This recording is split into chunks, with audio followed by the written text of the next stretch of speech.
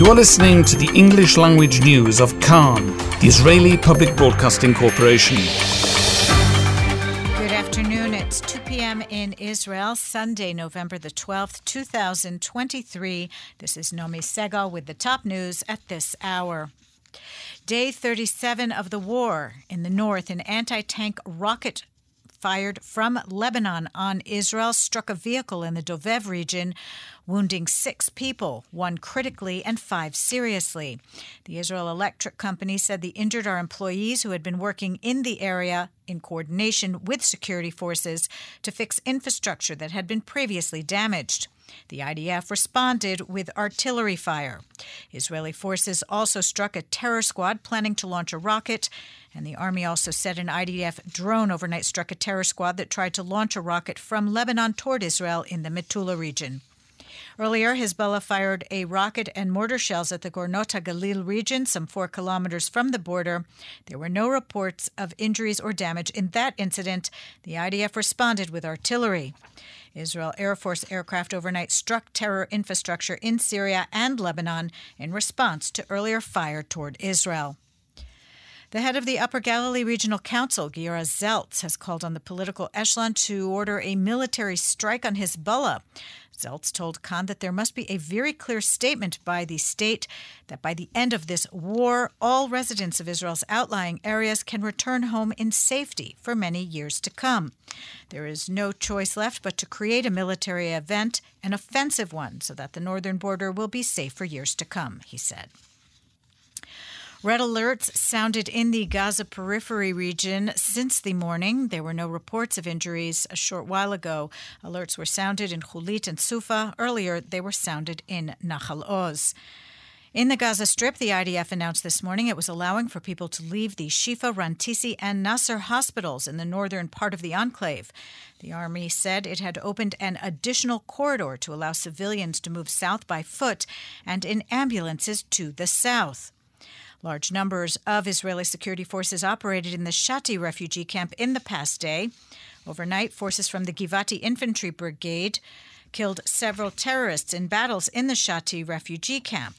In one of the clashes, Israeli forces identified civilians inside a structure and allowed them to leave on a secure corridor.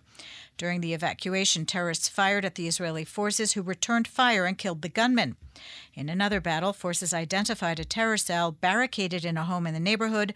They directed aircraft that killed the terrorists. Israeli fighter aircraft also struck a weapons storehouse after Israeli forces identified the firing of an anti-tank rocket from the building. In Sderot last night, the Iron Dome intercepted an unmanned aircraft that had infiltrated Israel. The IDF Chief of Staff this morning flew an Israel Air Force aircraft over the Gaza Strip this morning. Speaking over the radio to the commander of the Golani Infantry Brigade, Lieutenant General Herzi Halevi said, "Tell all your people that you are doing an important job. Everyone is behind you, and the entire IDF is working for you to advance until victory." President Isaac Herzog says that Hamas is lying about what is happening at the Shifa hospital in Gaza. He told the BBC that the IDF has not entered the hospital and everything is operating.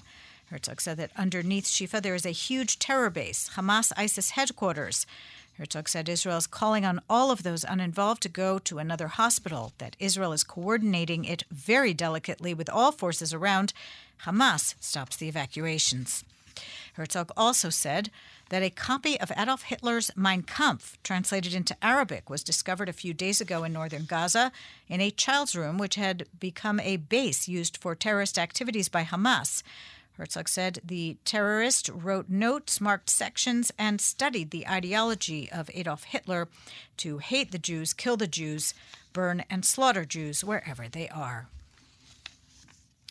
At Jerusalem's Mount Herzl Military Cemetery, the funeral will get underway in an hour's time of Reserve Master Sergeant Natanel Nati Harosh, a 34-year-old Jerusalem resident, one of 5 IDF reservists killed in clashes in the northern Gaza Strip over the weekend.